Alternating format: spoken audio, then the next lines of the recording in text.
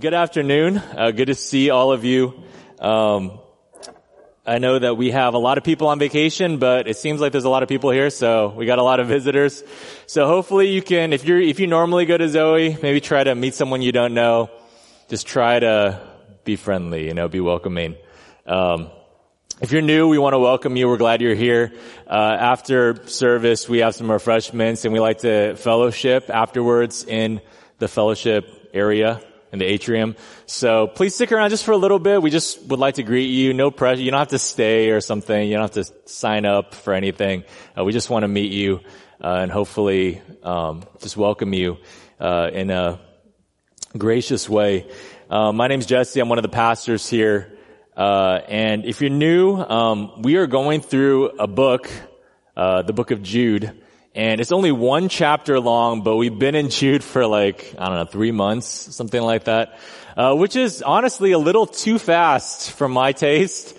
But we felt like we needed to keep the flow of the book. And today we're actually finishing. Okay, so we've called this series Once for All.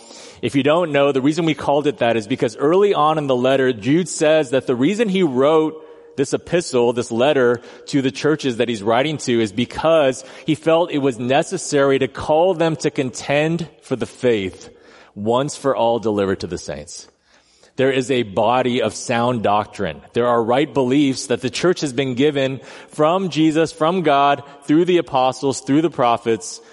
But Jude felt like some people were straying from that there are people who are actively pushing against that. So he wanted to encourage and even command the people of the church to fight for the faith. Now today we've reached the end, so let's go to our text if you're not there. Jude 24 and 25. Jude, 1, 24 through 25. Let me read, and then I'll pray for a time, and then we'll get into it. I know we have the kids here, so I'll try to make it a little briefer. Okay, so that means under an hour. All right, so Jude 24 through 25. This might be the most famous passage in Jude. Jude ends his letter by saying, "Now to him who is able to keep you from stumbling and to present you blameless before the presence of his glory with great joy, to the only God, our Savior, through Jesus Christ our Lord, be glory, majesty, dominion, and authority before all time and now and forever. Amen." This is the word of God. Will you pray with me? Let's pray together. Father, we pray simply that you would speak through your word this afternoon. God, we know your word is living and active, that it's sharper than any two-edged sword, that your word can cut even to our hearts. And God, I know that all of us bring different things to church today. God, different distractions, baggage, things that are on our hearts and on our minds. God, I pray that you would use your word to do in us what only you can do. God, that you would build us up, that you would convict us, that you would encourage us, that you would transform us, and maybe for even some of us, that you would save us. God, we look to you and you alone during this time. We pray these things in the name of Jesus Christ. Amen. Amen. Have you ever been underwhelmed? Maybe someone hyped up a restaurant or, a movie or maybe like a purple drink for you, and it was just, right? It wasn't that good.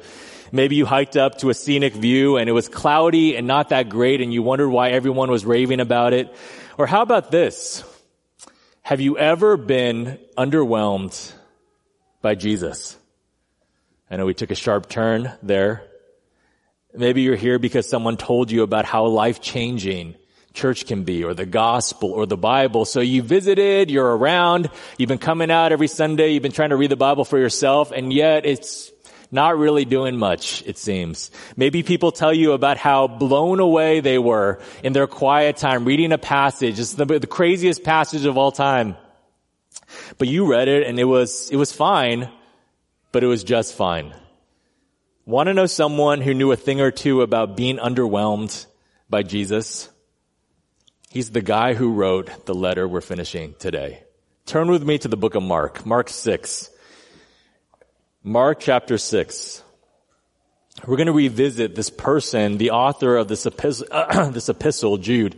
Mark chapter 6. Second book of the New Testament, Mark 6. Look at verse 1. I'll give you a moment to turn there. I hear some pages turning. Mark 6, verse 1. Mark writes, "He went away from there and came to his hometown, and his disciples followed him."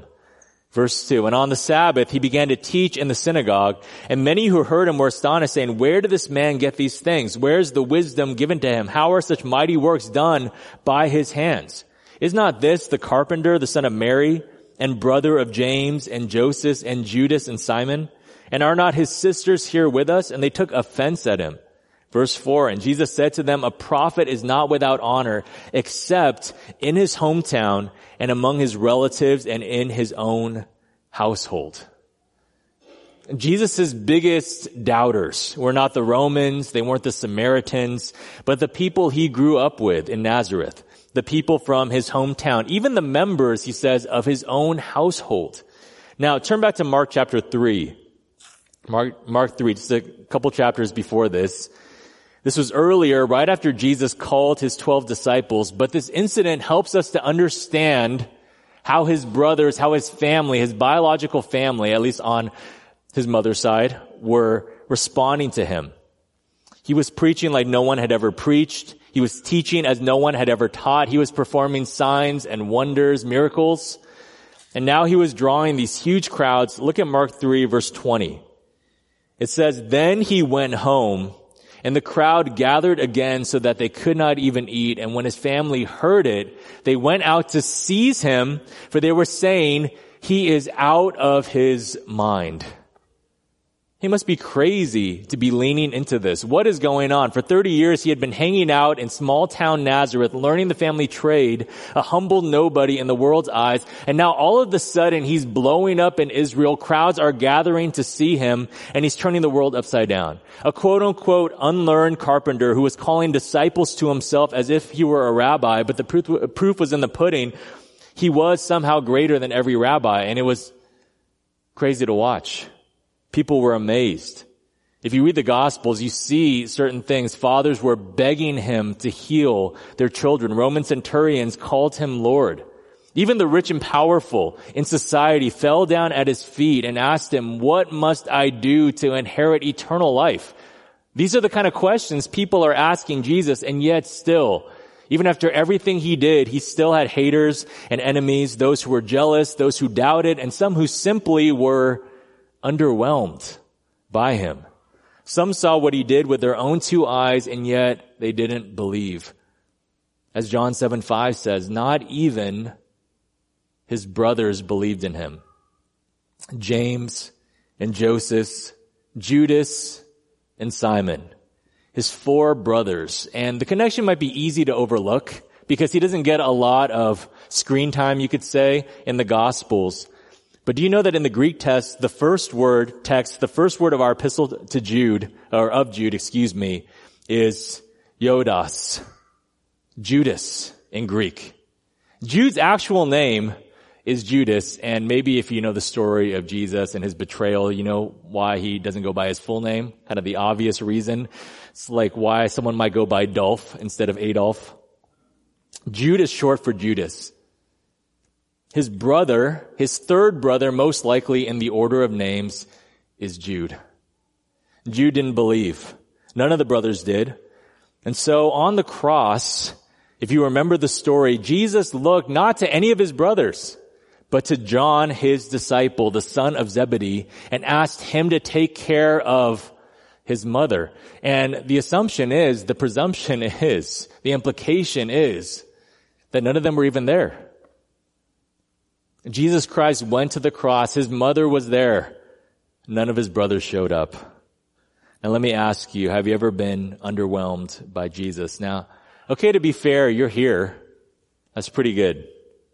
None of us, I don't think, would call Jesus out of his mind. I think most of us would even say that we believe on some level. But the truth is, we all go through seasons of dryness and discouragement and discontentment, right? Even the most committed of us, there are days and weeks, months even, where the scriptures seem more drudgery than delight, where prayer is more of a chore than comfort. We kind of know what it's like, even if we have believed, to see the things that Jesus does, to read the scriptures week in and week out, maybe every morning, every day, and yet come away fundamentally, realistically, on the ground, unchanged by it. And maybe you're here on a Sunday at worship, which is good, but your heart doesn't fire like it should be.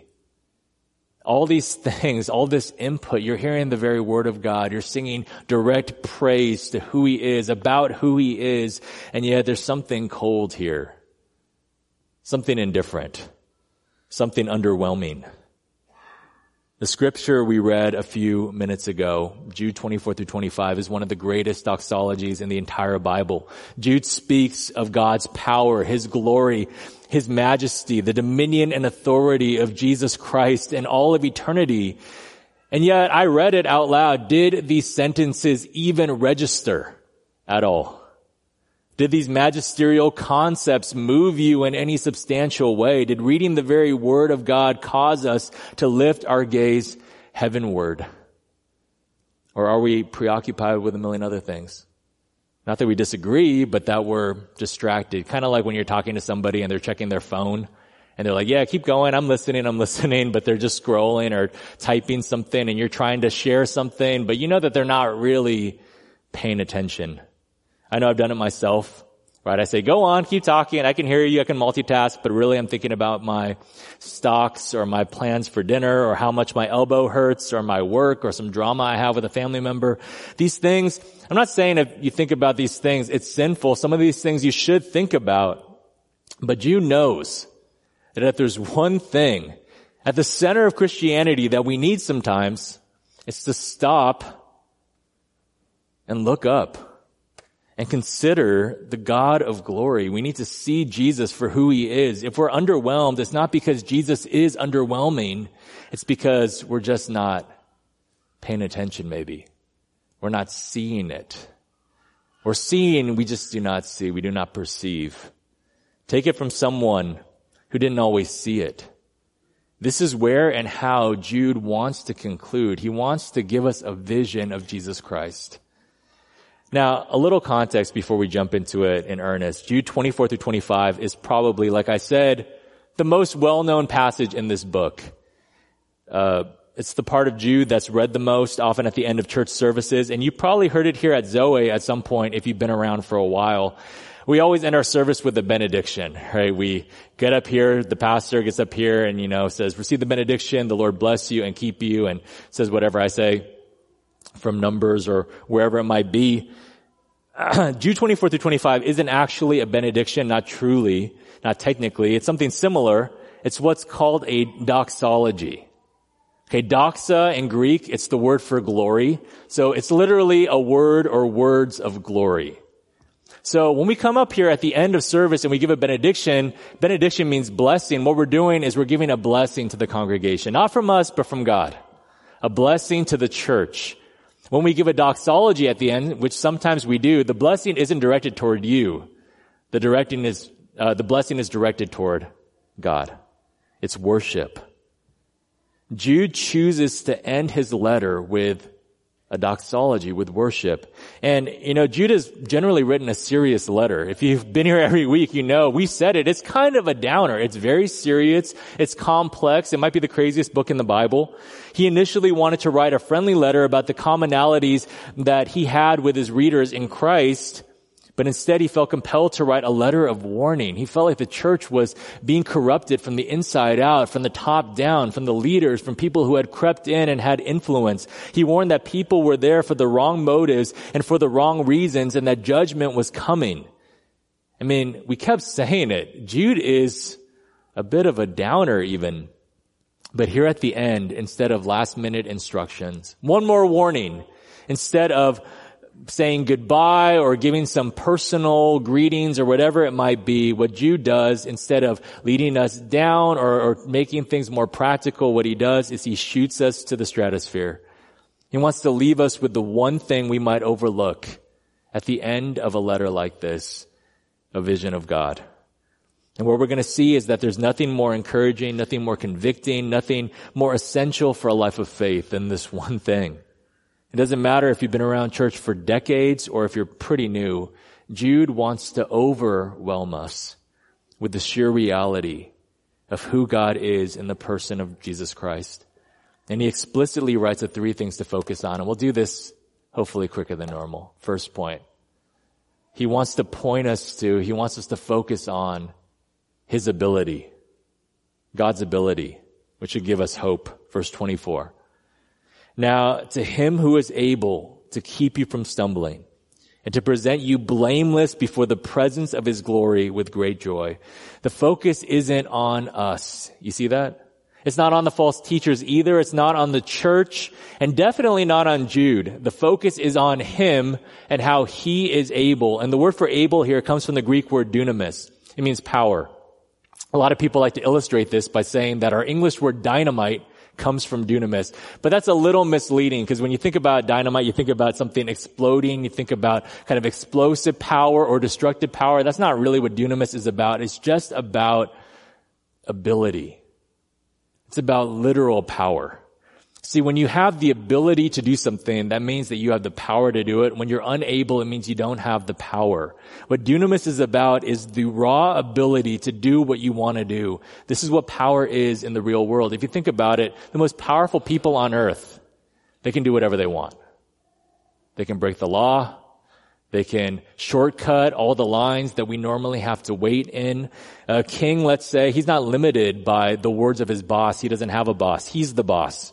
He can be late and people will have to wait for him and then apologize when he gets there. When he says he wants to go somewhere, his driver or his pilot or whoever is waiting for him to take him there. He's not constrained. He's not bound. He is able to do what he wants.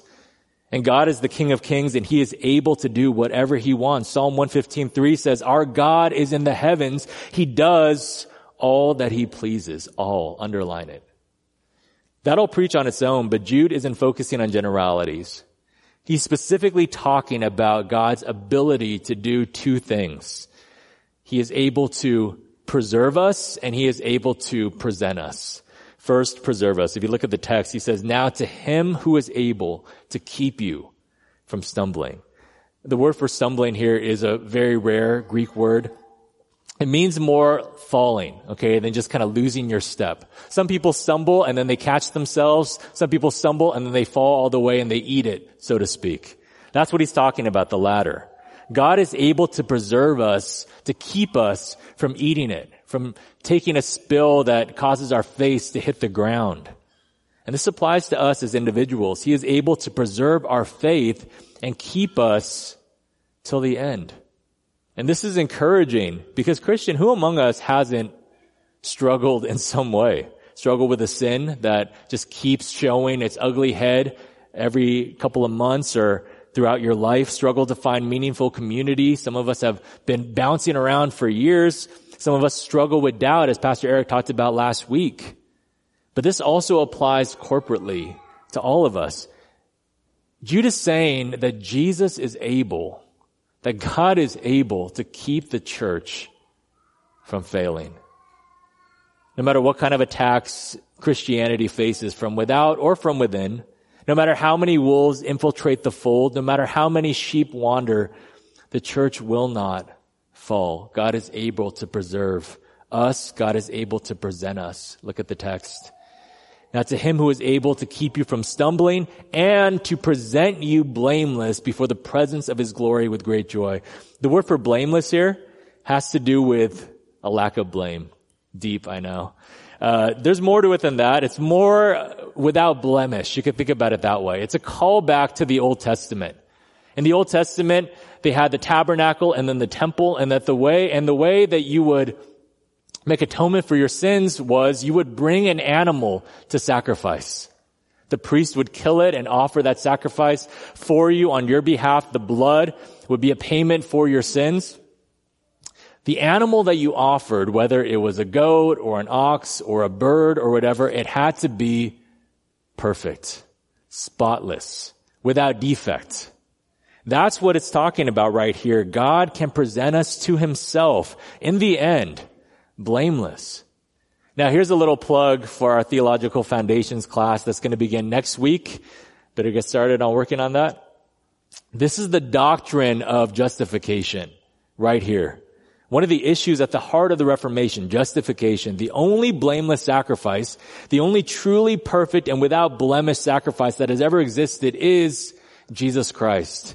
He is the Lamb of God who takes away the sins of the world. We cannot be blameless on our own. All of us are sinners, and our sins are stains that we can't remove by our own good works, by saying sorry, by trying to make up for it. We can't do it on our own. But Jesus Christ died for our justification. And what this means is Jesus lived the blameless life we could not, and then he died in our place, and by faith, we receive his righteousness. It's called substitutionary atonement. I know we're getting theological, but I figure the kids are here, so it's got to do it. Substitutionary atonement. See, in the courtroom of God's justice, the way it is we are guilty and Jesus is innocent. We are unrighteous, Jesus is righteous. But what Jesus did by dying on the cross was he took our place. He is our substitute in atonement. So by faith, what happens is God views us as if we were Jesus. As if we were righteous. His righteousness is credited to us by faith. And on the cross, Jesus was punished for our sins. He knew no sin, and yet he bore our sins. This is how salvation works. This is what it means when we say that Jesus died for us. It's never about how good we are. We can't be good enough. It's all about what Jesus did. And this is how we can be presented before God without having to fear. You know, there's a story in the Old Testament, a famous story in the Old Testament book of Isaiah. And this is at the beginning or toward the beginning of the book. And Isaiah was one of the greatest prophets in Israel's history. But before he was called to his ministry of prophecy, he had a vision of God. God actually allowed him to see him. And this is what he writes. Isaiah 6 verse 1. In the year that King Uzziah died, I saw the Lord sitting upon a throne, high and lifted up, and the train of his robe filled the temple. And above him stood the seraphim. Each had 6 wings. With 2 he covered his face, and with 2 he covered his feet, and with 2 he flew.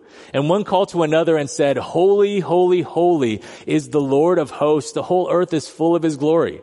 And the foundations of the threshold shook at the voice of him who called, and the house was filled with smoke. He sees God high and lifted up, and there are angels around him, seraphim. And these aren't the cute little, like, cherub, you know, like Cupid kind of things that you see in some old art. The seraphim are, respectfully, kind of freaky creatures. Seraphim, it literally means burning ones. They're on fire. They're like living flame. And they have 6 wings, and with 2 of their wings, they cover their face.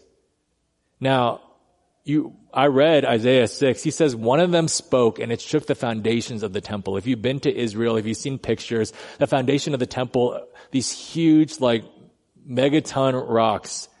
One of these seraphs spoke and it shook the temple. And yet the seraphim, they cover their eyes because they don't want to gaze directly upon God.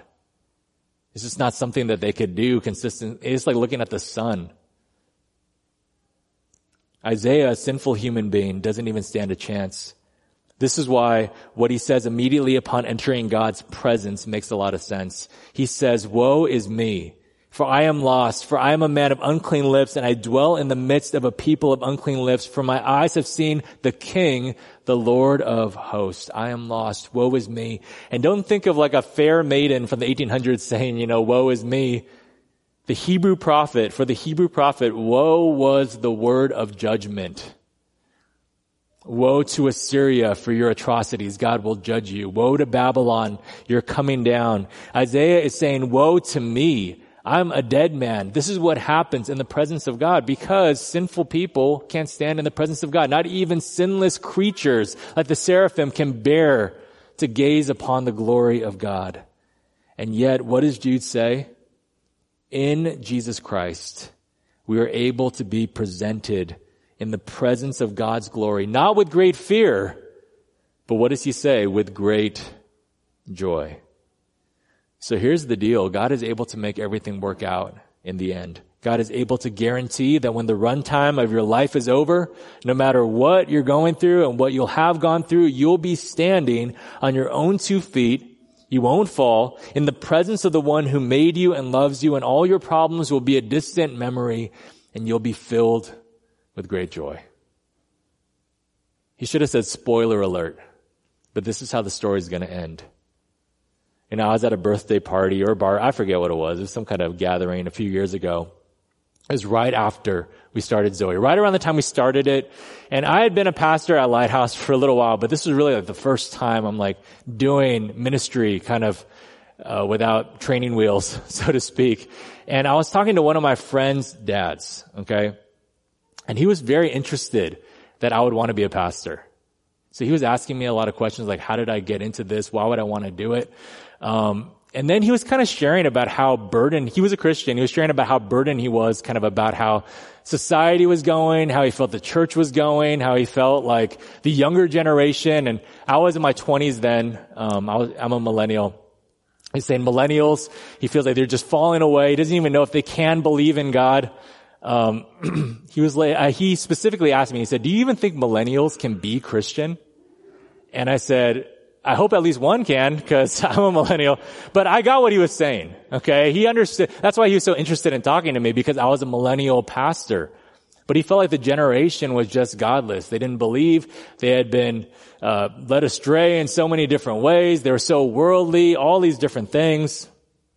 I don't know if you've had this thought at all, but with the way the culture is still changing, with all the stumbling blocks before the younger generations, with what's on the internet, with what's being taught, how society as a whole is going through a lot of changes, with denominations dying and churches bleeding attendance and so many high-profile church leaders showing themselves as hypocrites and frauds, you might wonder if Christianity has a hope in a future. I mean, Jude was even talking about it way back in the first century. People had crept in. They were hidden reefs that were going to shipwreck people's faith. There were wolves that had infiltrated the sheep pen. God reminds us that these challenges, or Jude reminds us, that these challenges, as big as they are, can be handled by God. And Jude reminds us that God has got it. The same God who was able to rescue his people from slavery in Egypt, the same God who has preserved his church from the first century until now, he is able. And he will build his church, and the gates of hell shall not prevail against it, and he shall keep you and present you Christian. And maybe even some millennials might be saved. The ending is assured. It's a happy one. Jude points us to God's ability.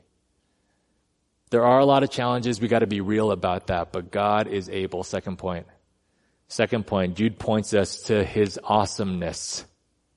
And I mean that quite literally. The awe we should have when we gaze upon God. And this should give us a sense of purpose. At least remind us of what our purpose is. Verse 25, he says, to the only God, our Savior, through Jesus Christ our Lord, be glory, majesty, dominion, and authority. There is only one God. We're going to talk about this actually a little bit more next week, so I'll save it. But there is only one God, and there is only one mediator between God and man, and that is the Lord Jesus Christ. Now, a little bit more theology. I don't know, I just was in a theological mood. The Bible teaches that God is both three and one. Okay, this is the doctrine of the Trinity. God is one in essence, meaning there is only one being that is God, but God is also three distinct but related persons. So here's how you have to think about it. There is one God. God is three persons. Each person is fully God in of themselves. It's not that there are three gods. That's not right. It's not that each person is 1/3 God. That's also not right. It's three persons, one essence. There is God the Father, God the Son, God the Spirit, as we sang a little while earlier. The church fathers understood there was a tension here, but this tension comes from how the scriptures speak of God. And this tension really makes sense. God is transcendent. He is above our understanding. He is beyond us. The Trinity, the doctrine of who God is, it boggles our mind, but it should, if God is really transcendent, it should transcend us. Now, the fact that this is so difficult and that there's a tension here sometimes makes it practically hard for us to know even what to think when we read a verse like Jude 25. Okay, when I think about the only God, when I think about Jesus Christ our Lord, what am I even supposed to look at? It's like when you're looking at something for the first time, some new information, maybe at a new job, and you're like, I don't even know what I'm looking at. It's like when I first went to seminary and they gave me a Hebrew Bible and I opened it up and I was like, I have no idea what this is at all. I couldn't even read a single letter. What are we supposed to think? It's so abstract sometimes. But Jude helps us out in Jude 25. It's the way that he constructs this sentence. And he helps us out through what's called revelation, lowercase r, what he reveals. See, God reveals himself through creation, right? The heavens declare the glory of God, Psalm 19. He reveals himself through the scriptures, right? God inspired the scriptures. They are God-breathed, 2 Timothy 3:16. And most personal of all, he reveals himself through his Son. And that's where Jude goes. So while the Father adopts us into his family and while the Spirit indwells us as if we were each a little temple, it's Jesus Christ who is the mediator. If you look at the text again, he says, through Jesus Christ. Through Jesus Christ. Jesus Christ took on humanity. He told Thomas, doubting Thomas, to reach out his hand to feel the scars in his hands. No one has ever seen God, John 1 says, but Jesus has made him known. So when we think about God, when we're trying to pinpoint something to latch onto, something more concrete, it's Jesus Christ. It's the person of Jesus. And that's what Jude does. To the only God, our Savior, through Jesus Christ, our Lord. Jude focuses not on God, the idea, but the person of Jesus. And he lists out 4 things to ascribe to him. Glory, majesty, dominion, and authority. Glory refers to his weightiness, okay, the importance. Majesty refers to his kingly status. Dominion, his control over everything, and authority, his intrinsic right to rule all that he created. God in Jesus Christ already possesses all these things. He is glorious and in control and has all dominion and authority. He had it before anything was created. He'll always have it. God is infinite. He is able to do whatever he wants. He is beyond us. He is transcendent. And yet, what are we called to do? Give him glory. Give him dominion and majesty and authority. How does this work? Well, it's kind of like a telescope, okay? And I got this illustration, I think, from John Piper. But he once said, when we say give God glory, a lot of times we're thinking about it the wrong way. We think about it as if God has a little bit of glory and we need to give him more. Almost like a microscope. Like God is really small, but we need to blow him up in size for everyone to see. But he said, no, that's not really it. It's more like a telescope than a microscope. God is glorious. He is out there. The only problem is that we're far away. We're far away because our understanding isn't that good. We're far away because of our sin. A telescope helps us to see things that are far away more more how they really are. That's what we do when we give glory to God. We're recognizing who he is. It's not that we're giving him anything he doesn't have. What we're doing is we're seeing things more clearly and more accurately, and we're acknowledging it. When we give glory to God, that's what we're doing. We're seeing him. We're acknowledging him. We're not adding anything to him. We're participating in who he already is. And that's what Jude is pointing us to. Now, think about it like this. When I think about glory, I don't know what you guys think about. Maybe like a bright light. Or maybe you think about, the Hebrew mind, they would go to like weightiness or heaviness. It was a very like sober, somber thing, glory. I think most of us, though, we think about winning. We think about champions. We think about movies with the title glory. And I remember when I was a second year at UCLA, our basketball team went to the Final Four, which is pretty good. I wish they won the whole thing. They didn't. But we hadn't had much success for a long time. And UCLA is traditionally a very big basketball school, but it had been a dry couple of decades. But we had a really good team, a young team. In the second round of the NCAA tournament, we were playing the best team in our bracket, which was Gonzaga. And they had the best player in all of college basketball, this guy named Adam Morrison. He had this mustache. So we weren't really that hopeful. We weren't sure what was going to happen. We thought maybe we could win, but there was no guarantee. And I remember everyone on campus was watching it. We were at like an apartment of some people we knew, and it was like packed out. We're all watching the game, and it went down to the wire. And at the very end of the game, someone stole the ball. Someone from UCLA stole the ball from Gonzaga, and we scored at the very end, and we won. Okay, we won. Okay, obviously I didn't play. You might have thought I did. But I did not play.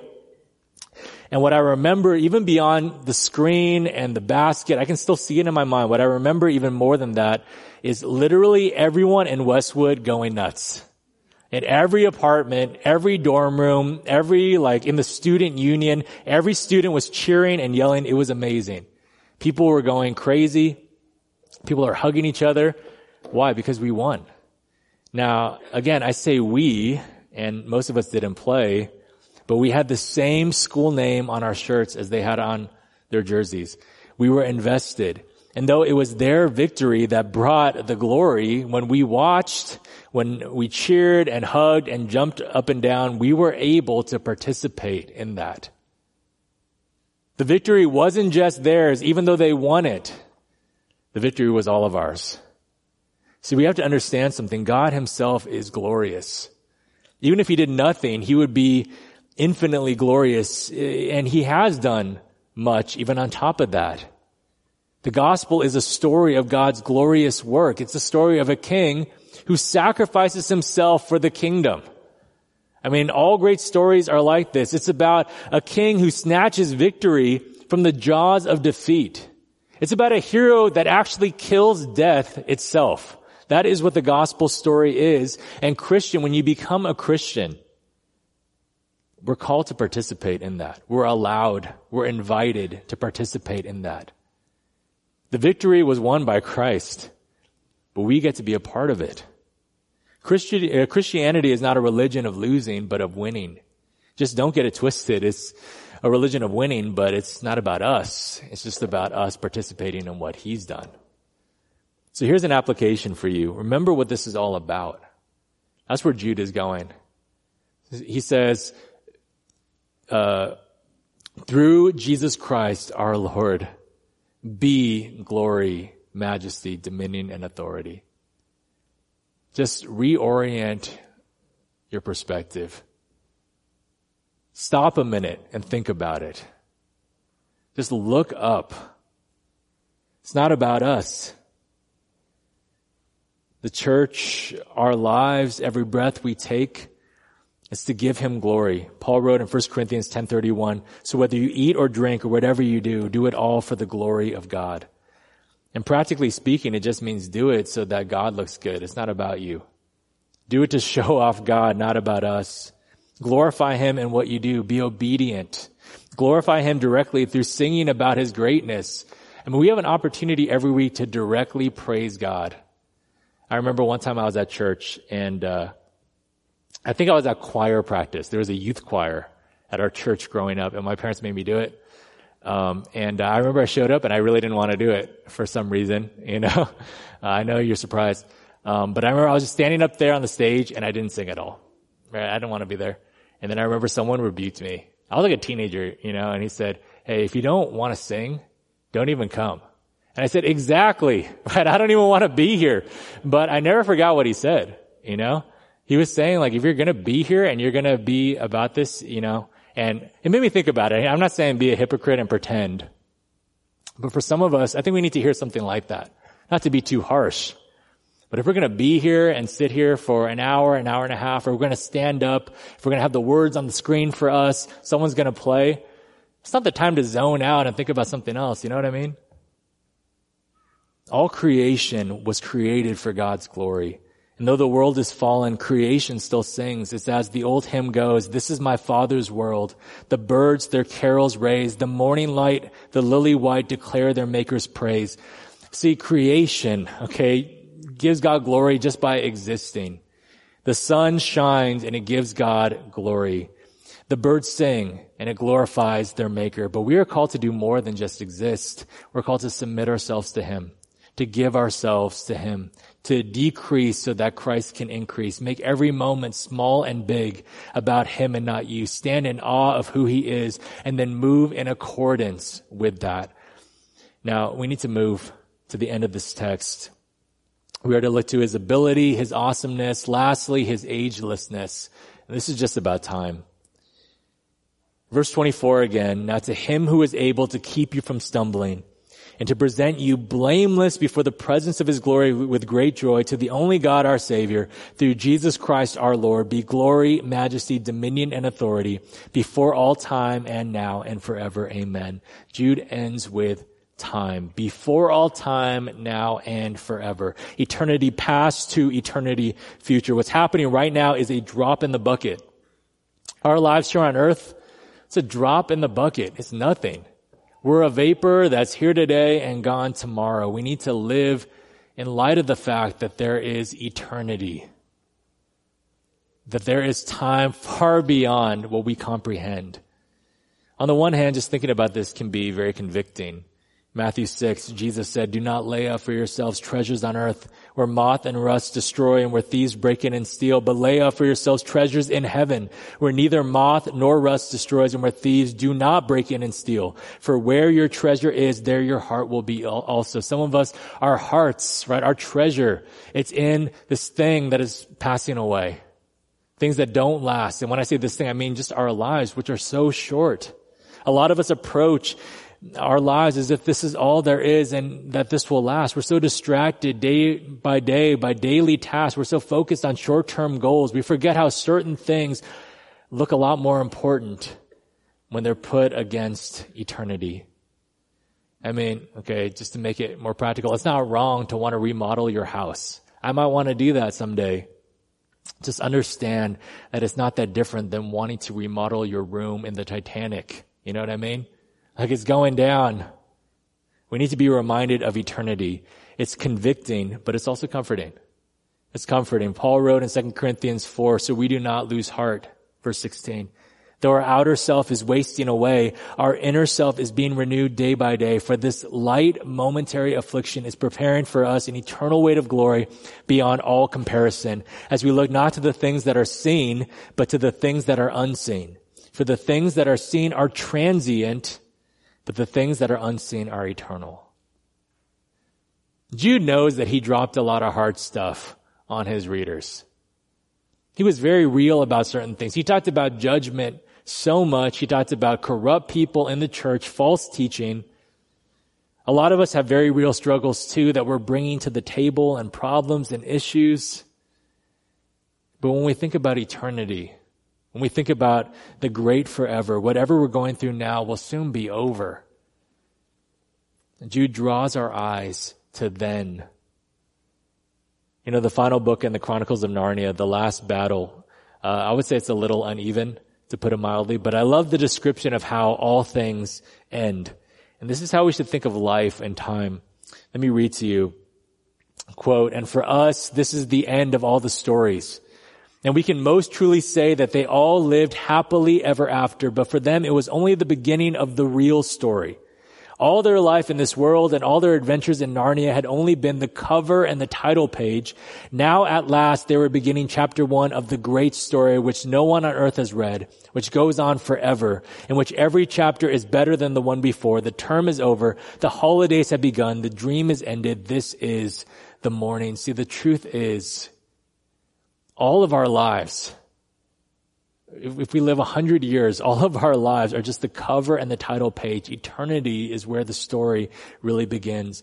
And friend, there are only two places to go when it comes to eternity. Jude has made that abundantly clear. For the false teachers who prey upon impressionable people in the church, who take advantage of others, there is eternal judgment. But for those who are being saved, there is an eternity of glory in his presence where every chapter is better than the one before. Do you know where you're heading? This could either be the most encouraging ending to the letter or the scariest. And notice lastly, Jude ends with a single word, amen. Not goodbye, not peace, but amen. Do you know what amen means? Amen literally means so be it. Okay, it basically means I agree. So when someone is praying for everybody and then everyone says amen, what we're saying is I agree. And some of us were like, oh man, I said amen way too many times without even knowing what that guy said. But that's what it means, amen. Jude ends his letter with a doxology, and he ends his doxology with an amen. And the question is, do we say amen? Do we say amen? This is how you'll know where you're headed. Do you say amen to Jesus Christ being the only one who is able to present us blameless? Do you say amen to the call to ascribe him glory, majesty, dominion, and authority? Do you say amen to recognizing the fact that it's all about him? Is your life an amen to these truths? Is your life an amen to the power and glory of God forever? Friend, I would urge you to consider above everything else, Jesus Christ. And do you agree with who he is and what he's done? What do you think? And this leads us back to where we started, and we're going to end a little bit earlier, maybe. Still not done. Turn with me to Acts 1. Acts chapter 1. You know, someday we're going to do this book. Acts chapter 1. Fifth book of the New Testament, Matthew, Mark, Luke, John, and then Acts. Remember, Jude saw Jesus. He took in the crowds who came to hear him teach. He even witnessed miracles. And yet he didn't believe, even up to the cross. Seeing, he still did not see. He did not perceive. Now, the gospel accounts, Matthew, Mark, Luke, and John, the 4 books before Acts, they all end with the glorious truth that is the linchpin of Christianity. Jesus Christ, even though he went to the cross and died, did not stay in the grave, but he rose again, and he is alive. And Acts picks up where Matthew, Mark, Luke, and John end. Now look at verse 3. He being Jesus, presented himself alive to them after his suffering by many proofs, appearing to them during 40 days and speaking about the kingdom of God. And while staying with them, he ordered them not to depart from Jerusalem, but to wait for the promise of the Father, which he said, "You heard from me. For John baptized with water, but you will be baptized with the Holy Spirit not many days from now." So they waited. And the question is, who waited? Look at verse 14. All these with one accord were devoting themselves to prayer, together with the women and Mary, the mother of Jesus, and who? And his brothers. His brothers. Now, we don't get all the details, but sometime during those 40 days, something changed. For now, who is there waiting and praying and believing? Mary and also her other sons, Jesus' brothers. And Paul says in 1 Corinthians 15 that Jesus appeared to James, and James became a leader in the church, a pillar of the faith. He wrote the book of James. But it wasn't just James who was changed. Jude saw Jesus. He took in the miracles who came to hear him teach. He took in the crowds who came to hear him teach. He even witnessed miracles, and yet he didn't believe even up to the cross. And yet, somewhere in those 40 days, something changed. Even though seeing he did not see, he did not perceive. Even though he was lost, somewhere in those 40 days, Jesus found him. Jesus finds the lost. He makes the blind see. That's what he did with his little brother. And so hear the words of Jude 1.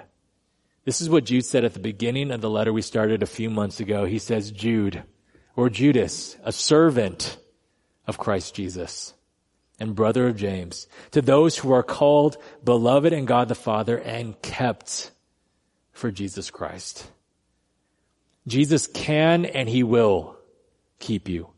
If we keep our eyes on him, Christian, beloved, we cannot fail and we cannot fall. That's what Jude is saying. Contend, but know that the victory depends not on our effort. It doesn't depend on you or on me, thank God. It's all on him. So look to him, gaze upon the beauty of his glory, be transfixed and be transformed. And not only will Jesus win, but we'll be able to participate in it now and forever. Amen.